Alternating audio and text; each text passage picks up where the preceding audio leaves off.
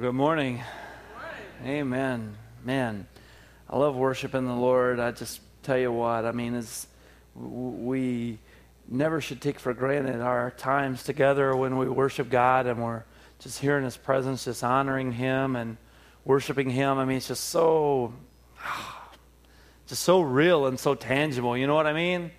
It's like you just feel just so connected to the Father in that very moment where you're just singing the songs, or whether you're singing or not. Maybe you're just standing there. Maybe you're just sitting down and you're just, man, I just feel so close to God right now. You know, it's the reality of God, folks. I'm talking about the reality of God that wakes us up to understand that there is hope.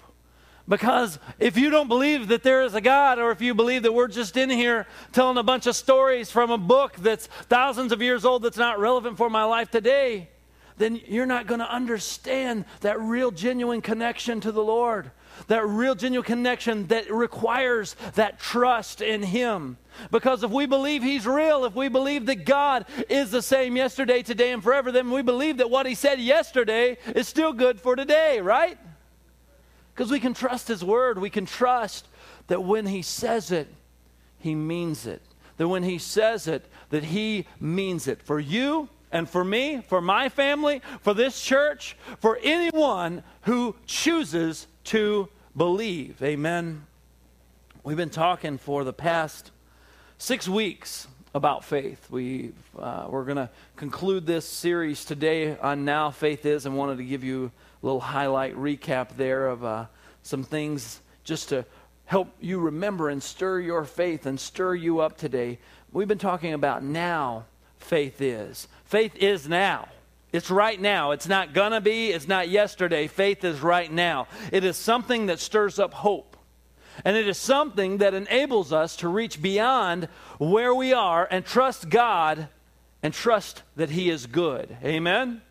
You see, it stirs us up to believe that His promises are for me and my family and that God can be trusted. That's what faith does. It helps me to recognize and realize and stir up the fact that I can trust God. Some people are on the fringe. Some people are on the edge. Some people don't know if they can really trust God. Sometimes it's easy to trust in the things that we can see, the things that we can grab a hold of and make sense of, the things we control, the things we can rationalize in our own minds. But sometimes when we look at God, we say, there's no way. Or we may say, if God wants to do it, I guess it'll happen. Or I guess if maybe I'm good enough, or if maybe I can somehow earn this or deserve this, then maybe God will do this for me or fix this situation in my life. But faith looks beyond that. His promises are for me and my family, and He can be trusted. We've got to get that in the core of who we are. That this word is just as good as it is for me as it is for you. Amen? You see, for us to grow in our faith, we have to have a vision beyond where we are right now. And if you're taking notes today, I want you to write this title down, Sowing Forward. For us to grow in our faith, we have to have a vision beyond where we are right now. I looked up this word vision in Webster's dictionary, and it means this. It says, a manifestation to the senses of something that is immaterial. A manifestation to the senses of something that's immaterial. So basically, vision is an awareness of something to me that I'm aware of. It says it's a manifestation to my senses. So I feel this, or I have an inner knowing. I'm aware of this. I'm aware of this thing that hasn't yet happened, but I'm aware of it, and I desire it, and I want this thing to happen. I have a vision. I see beyond where I'm at, and I'm aware of this thing. I'm aware of where I'm going. I'm aware of what is ahead of me and what is in front of me. That means, I want you to get this, I want you to write this down, that your degree of investment is dependent upon the degree of your vision. You see, you'll invest in things that you'll believe in and things that you have a vision for. Something that you truly believe in and that you see beyond where you're at, you'll invest in those things. I remember when my wife got pregnant with our first child, I was severely overweight. I weighed almost 300 pounds when my wife was pregnant with our first child. And I was extremely lethargic. I wasn't taking care of myself. I was always got out of breath. I wasn't healthy at all. And I was 23 years old, 23, 24 years old, in terrible shape. But when I heard that my wife was pregnant, when she said, honey, I'm pregnant, and we got everything confirmed, you want to know something? I began to have a vision of me spending time with that child. I didn't know if it was a boy or a girl, but I began to have a vision of me playing with that child and seeing beyond my current reality, because my wife didn't look any different. All we had was just the news from the doctor that we were pregnant. But yet it began to change the way I did things, because I became aware. I said, you know what? I want to be able to play with my children. I want to be able to run with my kids and not get winded and not be able to, do anything with them because either I'm sick or I'm just lazy and lethargic or because I'm unable to physically. I said, I've got to change. So all of the things that I used to do, guess what? I had to change them if I wanted to see that vision come to pass. I had to see beyond where I was, and I had to adjust, and I was willing to invest. And that investment meant sacrifice. That investment meant change. And that's what I had to do if I wanted to see what I saw and what I wanted in that vision. You see, that means that the greater my vision, the greater the investment I'm willing to make, the greater the sacrifice that I am willing to make. And I went from almost 300 pounds down to 220 pounds before my son was born. And I worked hard, and I had to choose to eat different things, and I had to make different choices, and it was a sacrifice, and it wasn't fun at times.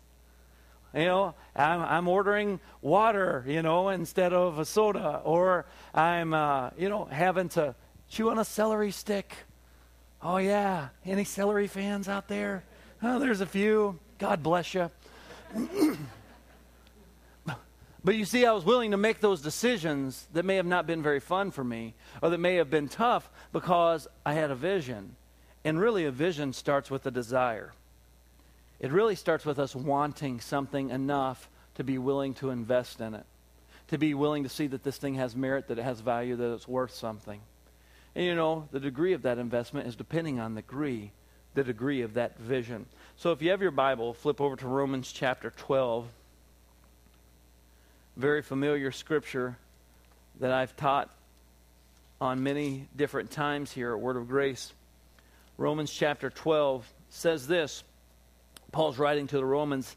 He said, I beseech you, therefore, brethren, by the mercies of God, that you present your bodies a living sacrifice, wholly acceptable to God, which is your reasonable service. Okay?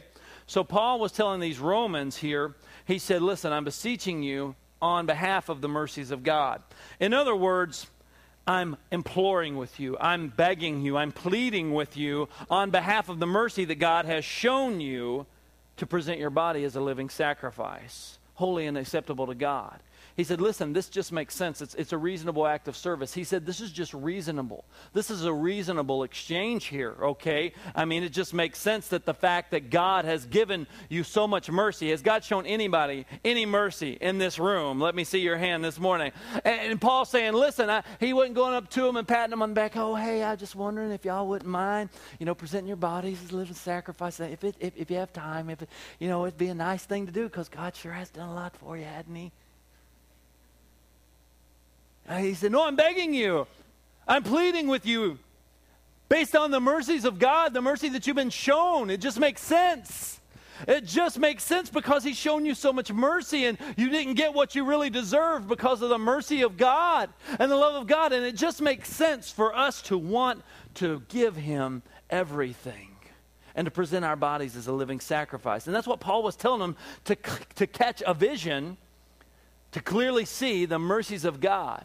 And if they clearly saw the mercies of God, if they clearly got a vision, if they clearly understood the mercies of God, it would cause them to present themselves as a living sacrifice, because you will sacrifice and you will sow and you will invest in the areas of your life that you have a vision for.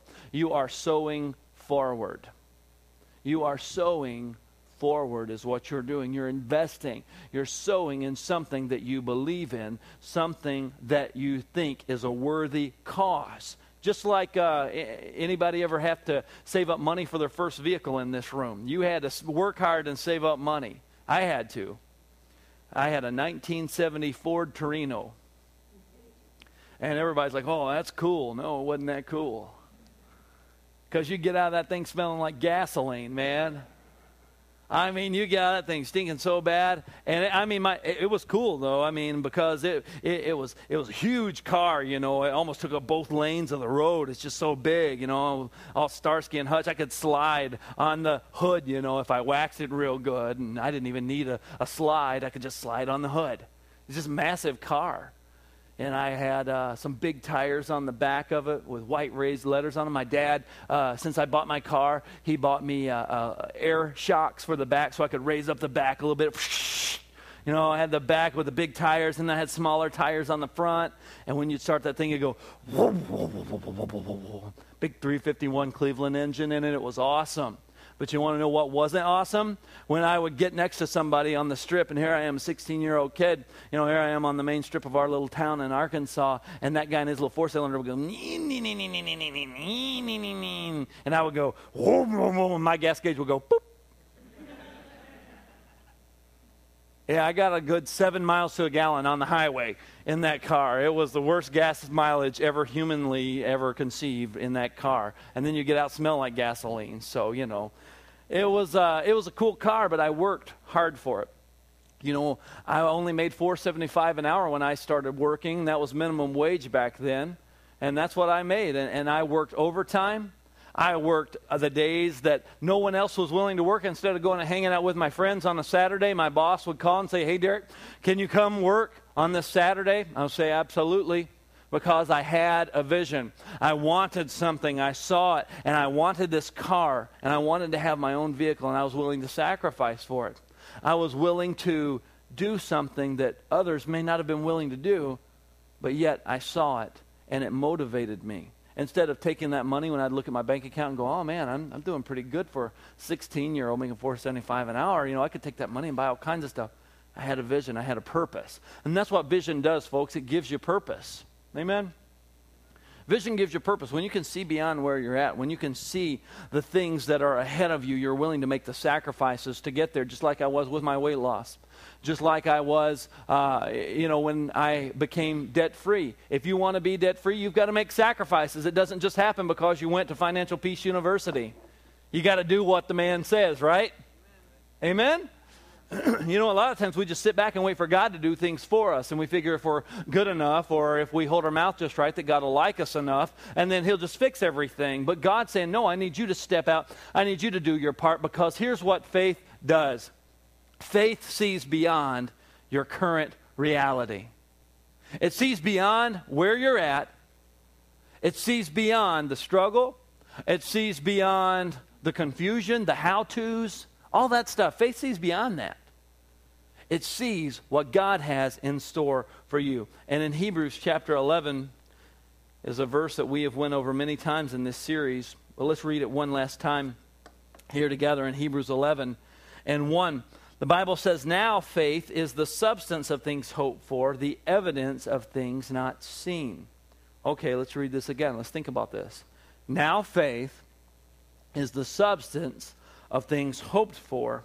It's the evidence of things not seen. Faith sees beyond my current reality. Do you remember the definition of vision from earlier? It was a manifestation to the senses of something that's immaterial. It's my awareness of something that has not happened yet. And faith is the substance of those things hoped for. Here's what we could say this, that faith is vision in action. Faith is that thing that God has said in action. It is us living that out and doing that because we see it beyond our current reality. Because acting in faith based on the Word of God moves the hand of God in your situation. Acting in faith and trusting God in faith moves the hand of God in your situation. A lot of people want peace. A lot of people want joy. A lot of people want financial prosperity. A lot of people want a good, healthy, strong relationship. They want to have a good marriage, good, godly children. They want to be respected. All of these different things. They want to be healthy. We see all these things, but you've got to act in faith based on the Word of God, not on pity Because how many of you know that God doesn't respond to us being pitiful? Look at somebody and say, don't be pitiful. Come on. I mean, come on. Don't be pitiful. God doesn't, that doesn't move the hand of God. He doesn't see that faith. It's faith. Matter of fact, the Bible says that without faith, that it is impossible to please God. For he is a rewarder of those who diligently seek him. You see, it's not our emotions that moves the hand of God. We can get all emotionally riled up and stoke that emotional fire and just have a big burning blaze. And it doesn't move God, you know. Not complaining. You know, complaining doesn't really motivate God. God, if you wouldn't have given me this woman, right? Amen or oh me, I don't know. Or God, you haven't given me anyone or whatever. Complaining, it doesn't do anything. Not good works, you know. Good works don't move the hand of God. Not dropping money in the offering and saying, God, you owe me. God, look what I did. Oh, now you owe me. That's not, it's faith, folks. Amen? It's faith in trusting him and his word and what he said. That's what moves the hand of God. Now, I want you to see this in the book of Luke in the 8th chapter. Luke chapter 8.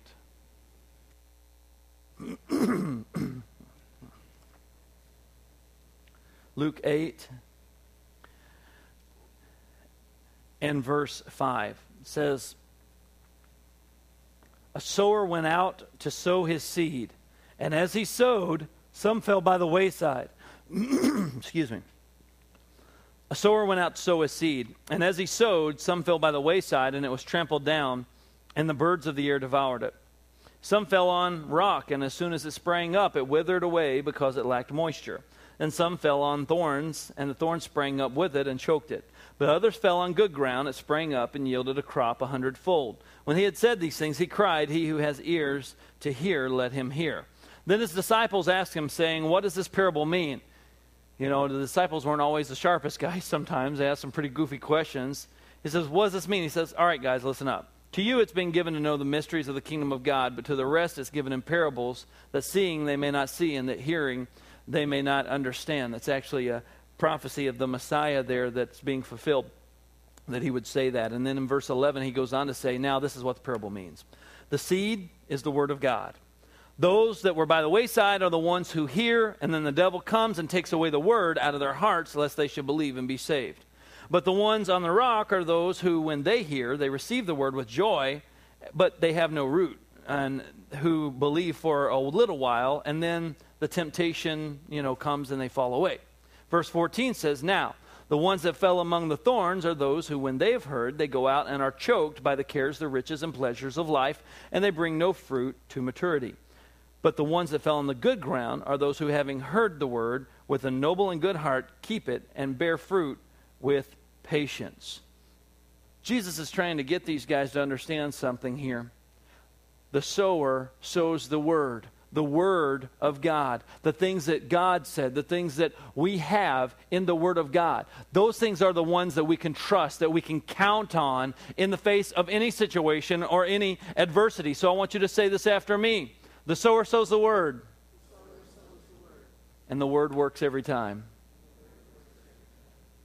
I'll let that bomb hit you for a minute. I want you to think about that, because we say these things, but think about what we just said. The sower sows the word, and the word works every time, because my God doesn't fail, right? Amen? The word works every time. Now, we can say that, but do we believe it? Do we really believe that God's word works every time? Do we really believe that every time that we stand in faith and that we trust God, maybe, initially when we pray for our salvation to even become a believer, every time that prayer of faith is prayed based on the word of God, that we believe in our heart and we confess with our mouth that Jesus is the Son of God, that he died on the cross and he's risen for me, and we make him the Lord of our lives, that he hears that prayer and that we're saved. Now, why do we know that? Why do we trust that that's true? Because a preacher said it?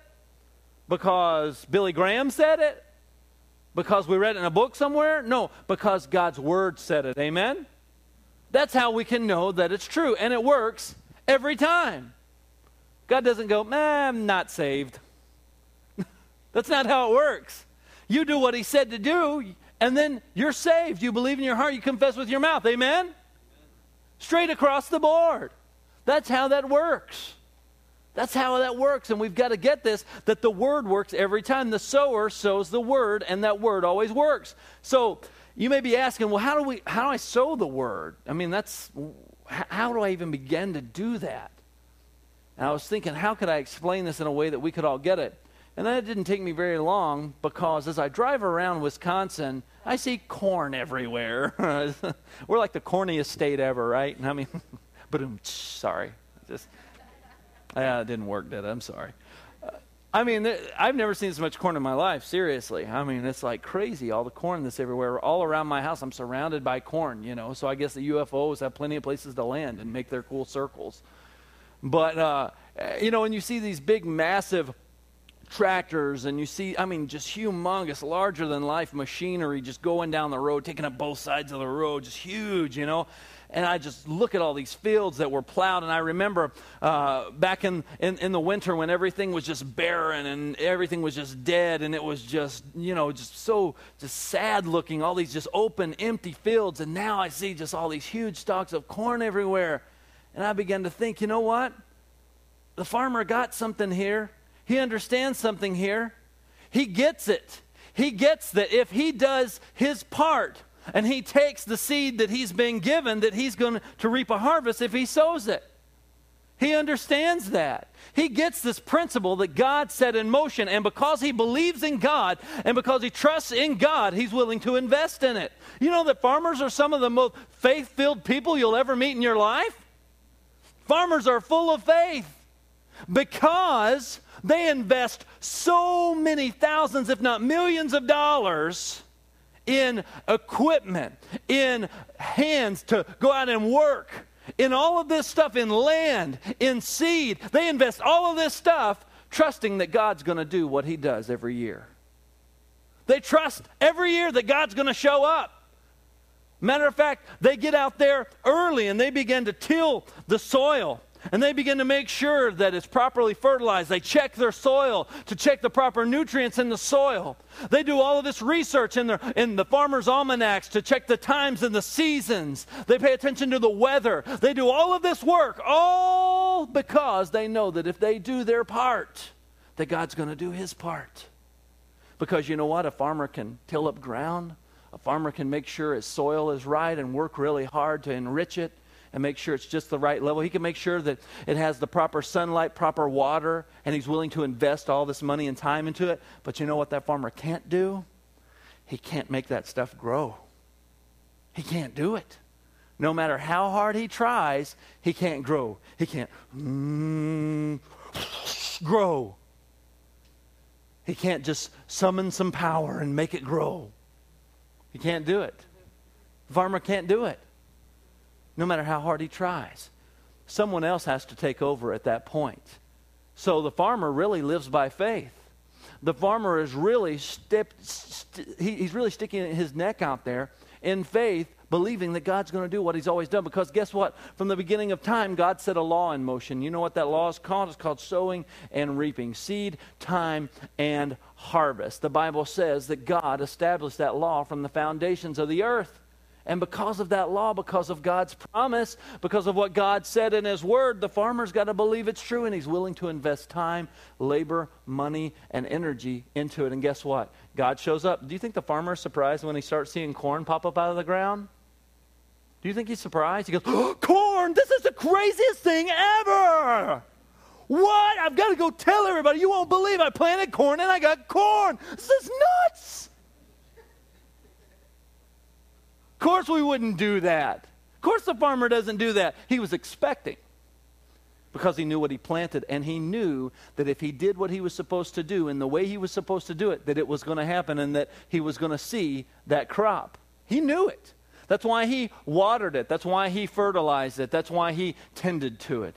Because he knew that if he did his part, that God was going to show up and do his part. Now, how come we can understand that and we can get that, and we're not surprised when we see corn come up out of the ground? We don't sit there and worry over corn, but we worry over God giving us peace, or we worry over our finances, or we worry over relationships, or we worry over anything that's beyond our control. Because guess what, folks? That seed, making that thing germinate and do all that stuff, that's beyond the farmer's control. He cannot control that. What about the things in your life that are beyond your control? Can you trust God for those things? Can you trust God for those things like the farmer trusts? The Bible says the sower sows the word. This is just like seeds, man. This is just like a seed, you know. If you plant it and you're expecting it to grow, then you're going to take care of it. But so many times we're just like some of those people that Jesus just described. We hear it and we receive it with joy. We're glad and we're excited about it. But then when we get back home, we go, oh, that just wasn't, I guess that wasn't real. You know, I can't really have peace in my life. I guess my home's always going to be crazy. I guess I'm always going to be a person that lives in fear. A person that's always, you know, a worrywart. I mean, that's what they call my mom, you know. She was a worrywart, and I have, you know, anxiety all the time too, so I guess I'm just going to be a worrywart the rest of my life. And we begin to accept that that's the way it's going to be, instead of planting the right things in our life and planting God's word and trusting that we can be people who walk above that junk that God intended us to walk above. Amen, somebody. You see, here's what the devil does. He has a little dynamo label maker. You know what I'm talking about? Some of you organizational people. The little, you know, the one where you type and it prints it out the side and it has a little button that you push and it snips off the little sticker and you put it on all your stuff and everything's so organized and color-coded and sectioned off and all that stuff. Those things are wonderful. Yay, dynamo. The devil has one of those. And what he does is he types in there, worrywart, and he puts it right on your forehead. And you go, yeah, I guess so. I guess I'll let everyone else label me. You know, when I was younger, I had, you know, just real fiery red hair, and it's gotten darker as I've gotten older, but it used to be real bright red when I was younger. And people used to always tell me, oh, redheads, they have a temper. Oh, yeah. Oh, you know, or they're always going to beat me like a redheaded stepchild. I never understood that one. Who is that poor stepchild that got beat that one time that forever he always bared this label for all the other redheads to come down the road? But anyways, you know, I could have accepted the fact that someone told me that because I'm redheaded, I'm supposed to have a temper. I'm supposed to be angry. And I could have said, you know what? I guess that is, you know, I guess it's just something in my DNA. I guess it's just something that I'm going to have to live with because I'm just an angry person. You know, every little thing sets me off, and I'm always going to have to be angry. You see, what happens is that we allow these labels to define a vision for us. We allow these labels to define how far in life we can go and how far we cannot go. We let these labels say, oh, you can go this far, but this is about as successful or as happy as you'll ever be, so you might as well just deal with it. You know, you can only go this far because, you know, you're not ever really going to be that kind of person or have anything like that. Or, you know, my grandmother, she was always so sickly, and my mother was always sick all the time. I just remember her always being sick, and we always just had to run to the medicine cabinet all the time. We just always had certain types of medicine in our house because we just knew we always were sick. And I've been living that whole way my whole life, and the devil goes, sick, and pops it on your head, and you go, yeah, I guess so. And we limit how far we think we can go with God. And so therefore we don't even try to trust Him with healing, because when you hear a great message on healing or you hear someone talking about the fact that God wants to heal you, we don't even see that for ourselves because we can't see beyond our current reality. We just see, this is reality for me. I'm never going to have peace in my home. There's chaos. I was raised up in a home where there was chaos. My parents were raised up in a home of chaos. I'm going to try to make it a little better, but you know what? It's still chaotic. I guess that's just the way it's going to be. That's all I know. You know, I'm only, we never had anything growing up, so, you know, I don't really expect to have a whole lot now. So, you know, I'm just going to let whatever happen. And we have no vision, so therefore, how are we supposed to live by faith and walk in faith if we have no vision to see beyond where we're at? Because your current reality, it is what it is. I'm never going to be happy because this and this and this happened in my life. And we allow the devil to go, yep, unhappy, depressed, pop it right on our head. And we believe it. We look in the mirror and we go, yeah, I guess so. And we don't see beyond that. But faith, folks, I want you to understand, it sees beyond our current reality. Amen? That's what the farmer does. He sees beyond the current reality. Yeah, it's a barren field. Yeah, it doesn't look like anything could grow out there because it looks so barren and dead. But he knows that if he turns that soil and begins to do the work, and he begins to put his faith in that if I do this, then I know that that law is going to come into place, then God can do what only he can do. Amen? You know, we really invest in what we believe in. We invest in those things that we believe in. We're willing to spend time in those things that we think are important. It's really, you know, Matthew 12 and 34, it says that where your treasure is, there your heart will be. I'm sorry, Luke 12 and 34 says where your treasure is, there your heart will be also. And it's talking about money, yeah. You know, where you spend your money, you can obviously tell someone's heart is there because they spend a lot of money on this or that. You know, some things are more important to other people. But the treasure of your time, where do you spend that? Where are you investing the treasure of your time? Because how many of you know that time is precious? Amen? How many of you know that, you know, I mean, no matter how many labor-saving devices we have, it just seems like there's never enough time. Did you know, I read this actually I heard it, I think, on the news. They said a newspaper from like the 60s, like the New York Times or some big paper that's been around for a long time. It said that in the 60s, they said that when we get to the year 2000, that there are going to be so many labor-saving devices that every man will only have to work about 10 to 15 hours a week. Because there's going to be so many devices that are going to do a lot of the work for us, and we're going to be so productive with that we're not even going to have to work as much.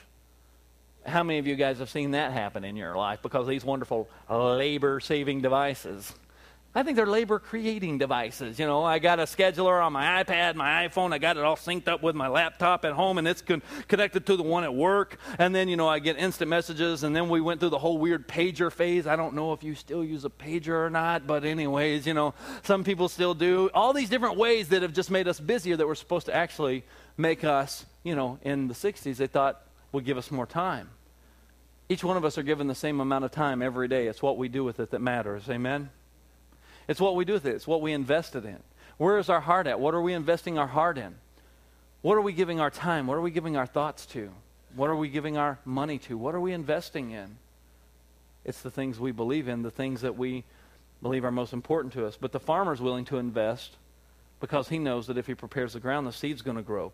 You see, we say we believe God, and we say that we trust him, but are we investing ourselves in his word and in his truth? I mean, yeah, we say, yeah, God is great, God is good, thank him for this food, he's a good guy, he does good things for me, you know, and I love God. And sometimes that's about as far as we go in our walk with God.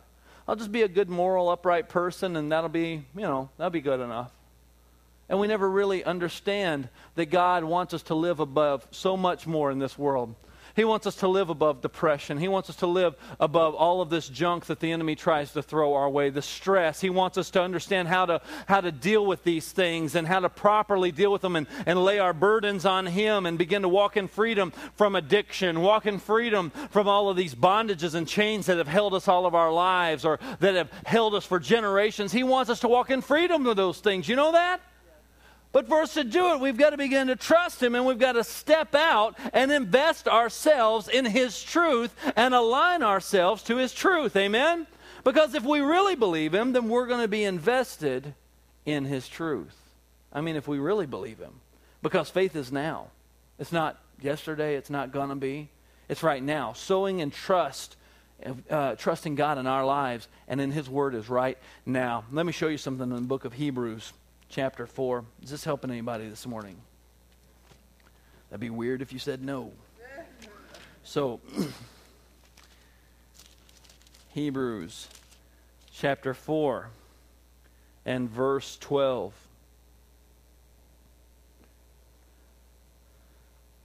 Hebrews 4 and verse 12 says this, "For the word of God is living and powerful." Somebody say living. See, it's living. And it's what? Powerful. It's living and powerful. I want you to get that. And it's sharper than any two-edged sword, piercing even to the division of soul and spirit, and of joints and marrow, and is a discerner of the thoughts and intents of the heart. And there is no creature hidden from his sight, but all things are naked and open to the eyes of him. To him we must give an account. Seeing then that we have such great high priest who has passed through the heavens, Jesus the Son of God, let us hold fast our confession. For we do not have a high priest who cannot sympathize with our weakness, but was in all ways tempted as we are, yet without sin. Let us therefore come boldly to the throne of grace, that we may obtain mercy and find grace to help in our time of need. You see, it says right here that the Word of God is living. I want you to understand that the Word of God is alive and it's active. This isn't just some book of great stories. This isn't just some book of great fortune cookie fillers. This is the living Word of God that is powerful. Amen? It's not just good quotes for people to put those little sticky things on their walls. It's living, and it's active, and it's powerful. Amen? And it says it does something. What does it do? It says it divides. It's sharper than any two-edged sword. It says it pierces, even to the division of soul and spirit. It says that the Word of God divides the soul and the spirit. I want you to understand something, that the spirit is that perfect, renewed part of us, that part that was made new when we accepted Christ. That's the part of God's life, His nature, all that good stuff, recreating us. That's the 2 Corinthians 5:17. Therefore, if any man's in Christ, is a new creature. Because when you got saved, you didn't look a whole lot different physically, did you? You didn't end up looking like a supermodel after you got saved. Otherwise, we'd have a line out the door, right? Right? I mean, maybe some of you did. I don't know.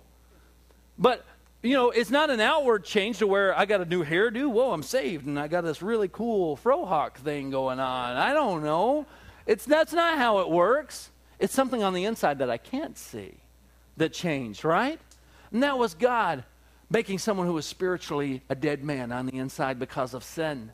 Him recreating me, and now I'm alive because His Spirit is on the inside of me. But then there's this other part of us that's also in this body. That's the soul. And it says that there's a division of the soul and the spirit. Now, the soul is made up of three things, and that's your mind, your will, and your emotions. It's your reasoning. It's the way you think about things. It's your will, your desire, and then your emotions, how you feel about things. And the Word of God is alive and powerful, and it's dividing between those two things. Here's the deal. The Word of God is sharper than any two-edged sword, and it's dividing between what is perfect and what I think is perfect. Oh, goodness. It's dividing between what I feel is perfect and feel is right and what really is right. Oh, I'm preaching better than y'all shouting. The Word of God divides between the way I think about something and what's really true. The Word of God is the dividing point. That's what the Bible's saying here. It divides between the soul and the spirit.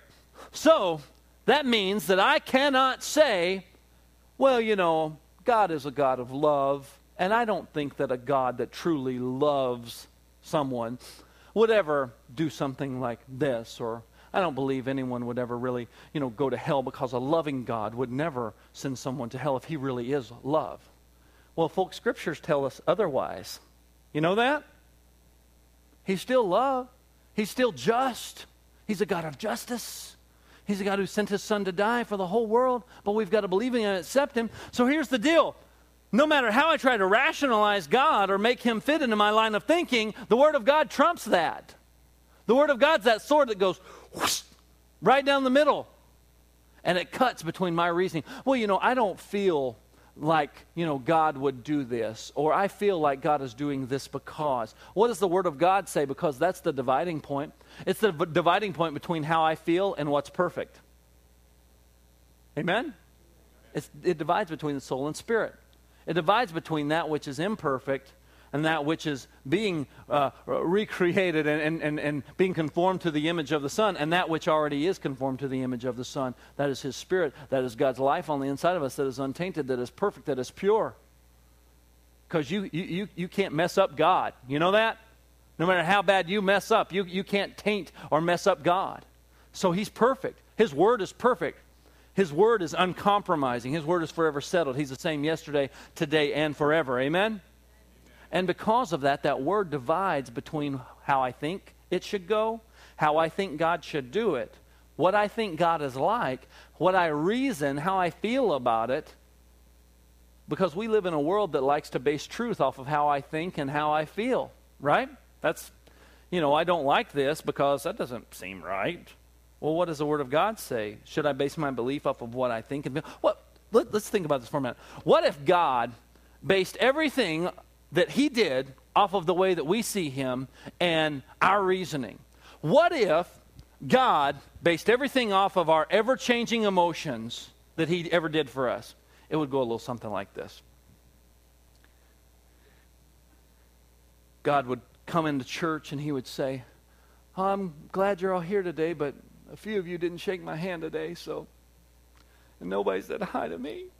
And because of that, I'm not doing anything for anybody today. And then he comes in 5 minutes later, somebody talks to me, I feel better. I'll do something for a few of you guys. Man, whew, thank you, I feel so much better. And he goes, I'm so mad because I heard about what you did. And then he goes over there and goes, why did you say that about me? I mean, come on, now. He's all over the place. I just don't know what to do. That's how we act. That's how we do things, because we're all over the place. We may feel strongly about something one day and feel differently about it another day. If God were like that, then everything would be circumstantial and it would all be relative to what I thought and felt God should do and how he should do it. But folks, something's got to divide that. Something's got to change that. Something's got to pierce between that, and it's the Word of God, because it's living. And it's powerful, and it's sharper than any two-edged sword. This is how this works.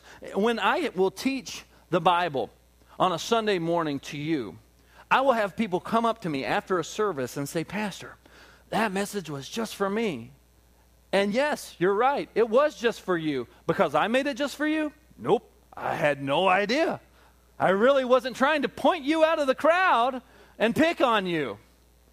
But God takes that word that's spoken to a lot of people, and it sails through the filter of your life and your situation and your circumstances, and the Holy Spirit makes that applicable for where you're at.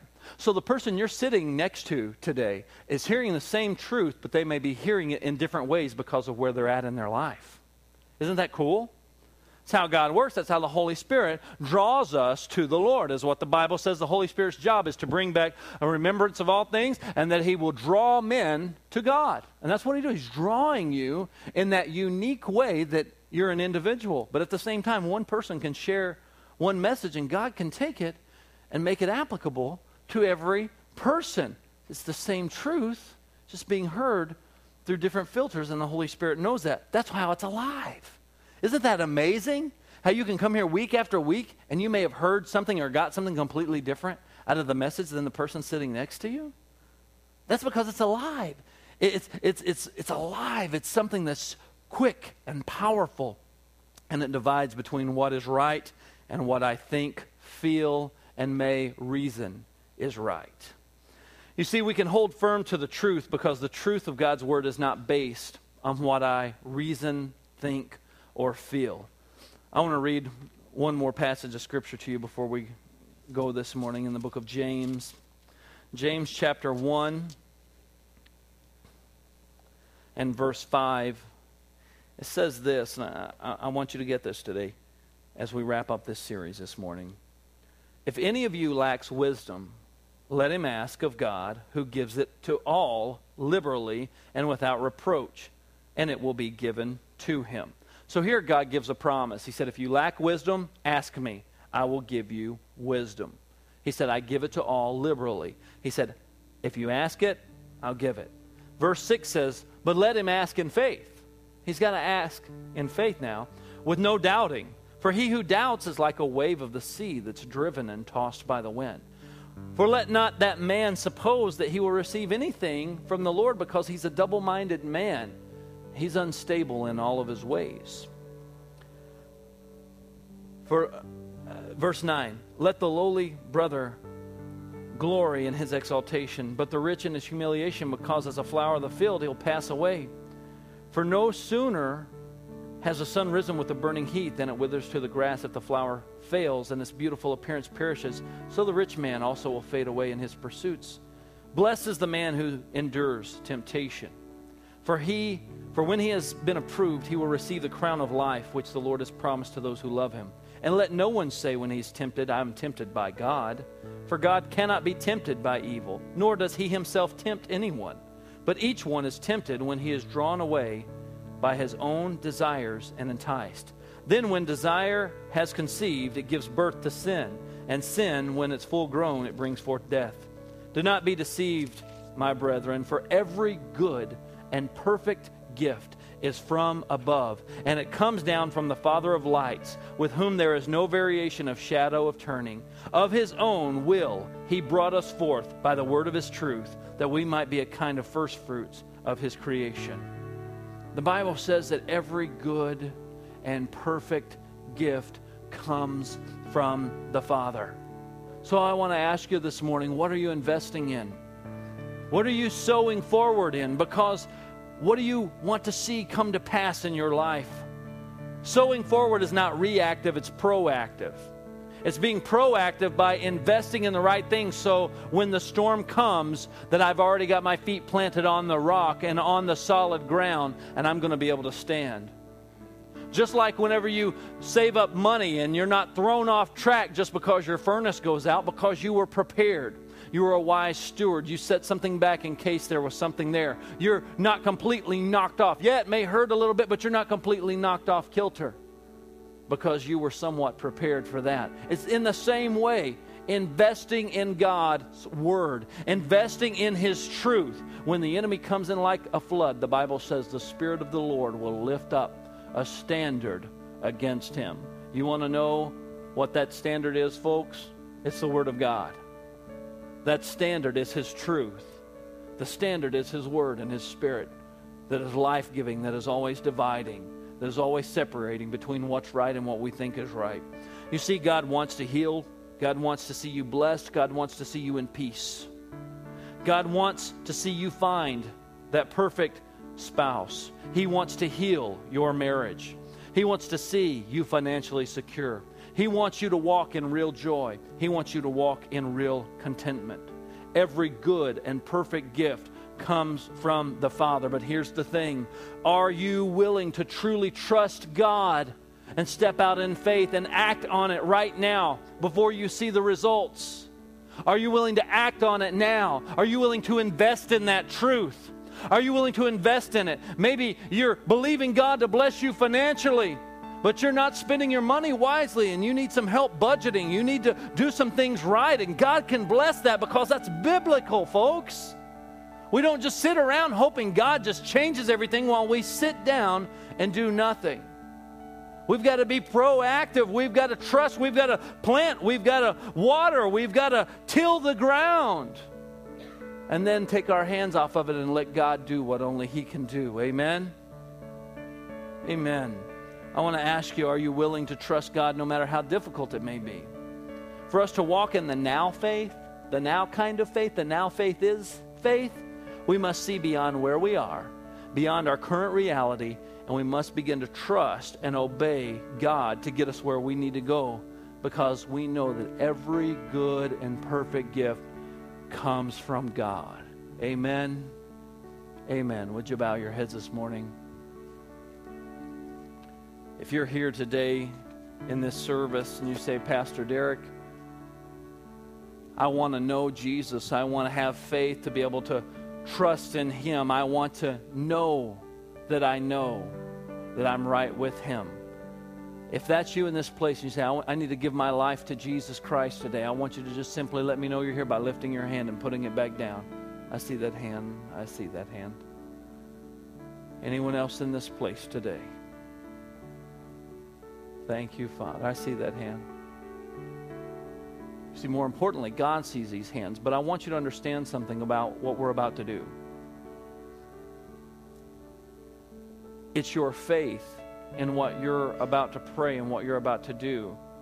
It's your faith, your trust that that's going to make you right with God, because the Bible says in the book of Romans that if we confess with our mouth and if we believe in our heart that Jesus Christ is the Son of God and that he died and that he was buried and he was risen from the grave, it says that we'll be saved if we believe he is truly the only way, if he's the way to the truth and the life.